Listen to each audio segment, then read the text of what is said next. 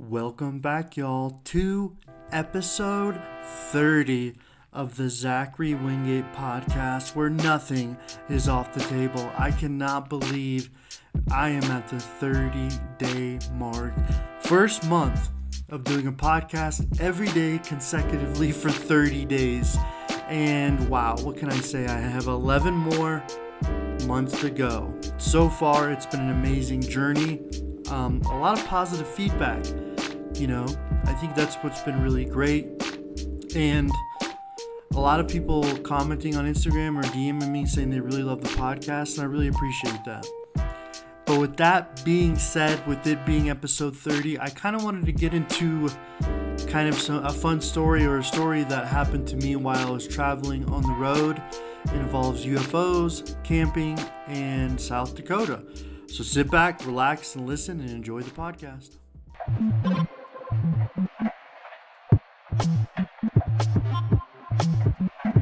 Okay, so now it's time for story time with Zach. So for this episode, I kind of wanted to get into something I've been thinking about recently, kind of mulling over in my head, is an experience or a moment that happened to me while I was with my cousin in Wall. So I had like a brain fart for a minute because I thought I already talked about this. Okay, so I haven't. It's the same cousin who I went backpacking with in the Grand Canyon. If you have not listened to the Grand Canyon episode, you should. It's a good overview of what happened. But this is in 2013. I'll set the stage. I was coming back from China after spending there for 2 years, and me and my cousin wanted to do a Take Back America tour, if you will, where we camped and backpacked and did about 6,000-mile road trip all the way from Tulsa, Oklahoma, all the way to Glacier National Park, which is in Montana, which sits at the border of Canada, and work our way back. And then we drove across America to go to Wisconsin. That was an epic road trip. I might have to do a podcast just about that road trip. But getting into a story about seeing but the closest UFO I've ever seen. So for me, we were traveling through South Dakota Wall Drug, South Dakota. And if you know anything about Wall Drug or South Dakota has really nothing. So when you're driving on the highway and the only reason why you're probably passing through South Dakota is to get somewhere else, unless you live there. But if you're going to Mount Rushmore or there's another monument called Crazy Horse Monument, which in itself is bigger, but that monument's insane. Me and my cousin hiked up that in our flip-flops whenever they had the Volks March, which is the People March. And that was really cool too. But for this particular night, me and my cousin had been camping on the side of the road, camping in a lot of places. And we've been driving, and we got to South Dakota. And we kept seeing these billboards for Wall Drug, like every, 15 to 25 miles, stop at Wall Drug. And for me, being the son of a billboard man, I was intrigued. So we kept going on the highway, and we kept seeing it. So essentially, we decided to stop in Wall Drug, South Dakota. And whenever you stop there, it's very interesting because it's almost like it just shows you the power of marketing, because if you didn't have so many billboards, maybe you would just drive past it. But Wall Drug in itself, from what I remember, and this has been about 10 years, is it's a bunch of shops put together that make kind of like this big, huge co-op type kind of place. And you go in there and you buy stuff, and it's whatever. So we checked it out, and we decided to camp there for the night. Now, a couple things is, whenever you camp, you put up your tent. And for me, you always decide to put on the rain fly or not, thinking if there's going to rain happen, or if not, you can sleep under the stars and see the stars. So at that time, I had a iPad that I used in China, and I downloaded a lot of movies in China on it so I could watch movies on it. So coming back home, sometimes in the evening we would watch a movie on the iPad. Well, we are inside the tent, and the tent and the campground we stayed at is in the middle of Waldrug. So it's not out in the boonies. It's not anything crazy. We camp right by a railroad track.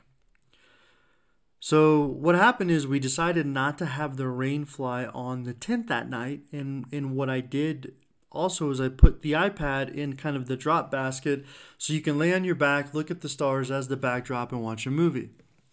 Now, I can't remember the movie, but I think it was probably something horrible. But we're sitting here watching the movie with my cousin. And as we're watching it, you can kind of see if I set up what we're looking at. We're laying on our backs. We're both staying on cots. We really hadn't drank anything that night. And we were just kind of just getting tucked in for the night, probably watch a movie and doze off in about an hour. Now, if I lay on my back and I'm looked up, in my front view, if I'm looking direct up, I see the stars. If I'm looking to my left, there's a tree line with a railroad track. And if I'm looking to my right, there's just one tree in the middle of the campground, and there's lots of street lights. So, you can imagine there's not, like I said, it's not like this crazy campground. It's just a very common campground. Now, me and my cousin are laying on our backs watching a movie, and we both notice a very odd shape kind of going through the sky really slow. Now, if I can set kind of what this looks like, if you can imagine there's a tree that's about 25 feet, and from the tree line to the big tree, it's probably close to 150 yards, just open sky. So you kind of have a really good view. And what I saw was a UFO ship. Now, I'm going to describe this ship to you so you kind of have an understanding of what it looks like. It couldn't have been no bigger than, I would say the same size potentially as a Cessna. And it looked like a diamond or a spade. If you look at a spade, how it has like 2 points and kind of has like an opening that kind of pushes out on the sides, almost like a pear shape, if you will, with 2 points. And the ship, or the UFO in itself, almost looked like it was it looked like it was a metallic green. And there was some type of cloaking mechanism on it, so it was actually mirroring what was on top. So if you think about it, it's almost like it was able to absorb the stars and project it on the bottom as camouflage. So it'd be really difficult to kind of see what the UFO looked like. However, this metallic green tint kind of laid it out as an outline so you could see something moving.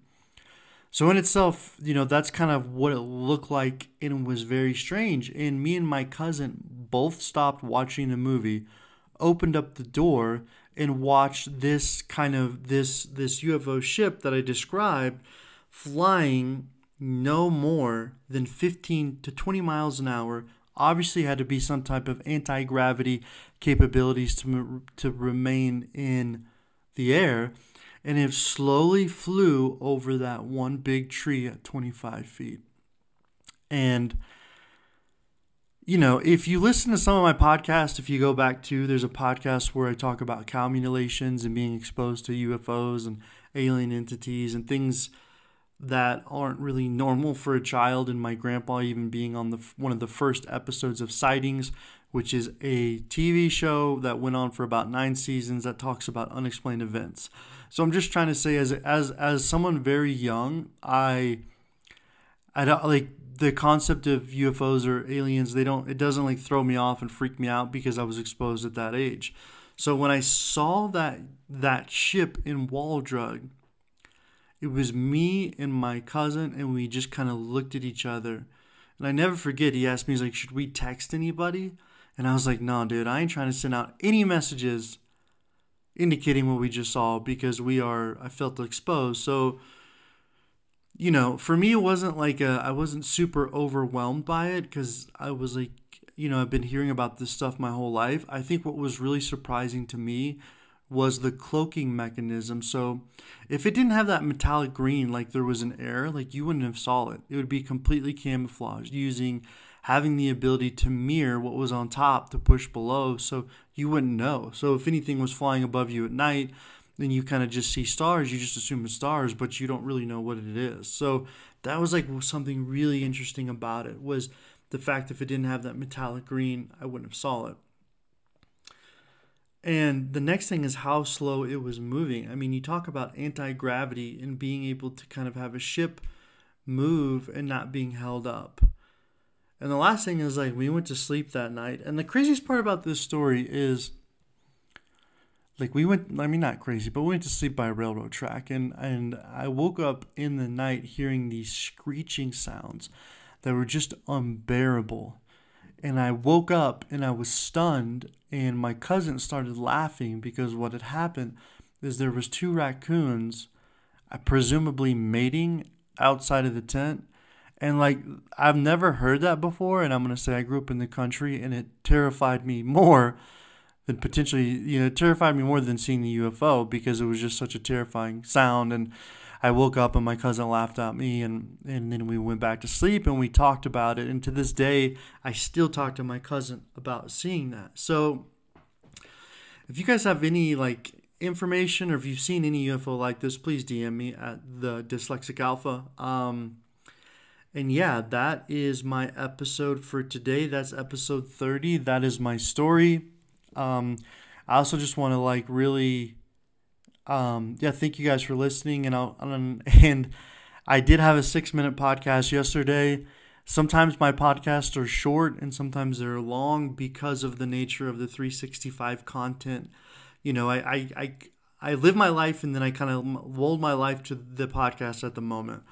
You know, my goal is like really to probably transition and change after episode 100.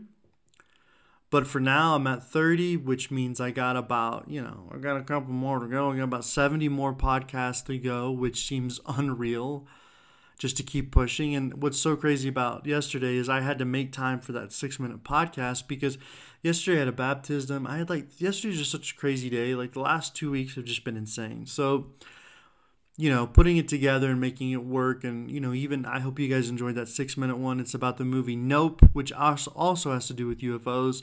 So you should probably listen to it. It's a spoiler alert, so I'm going in some deep details, but love to get your information on that as well. But once again, day 30, big goal, big mark in the books, but we got much more to do. So thank you for listening and have a good one.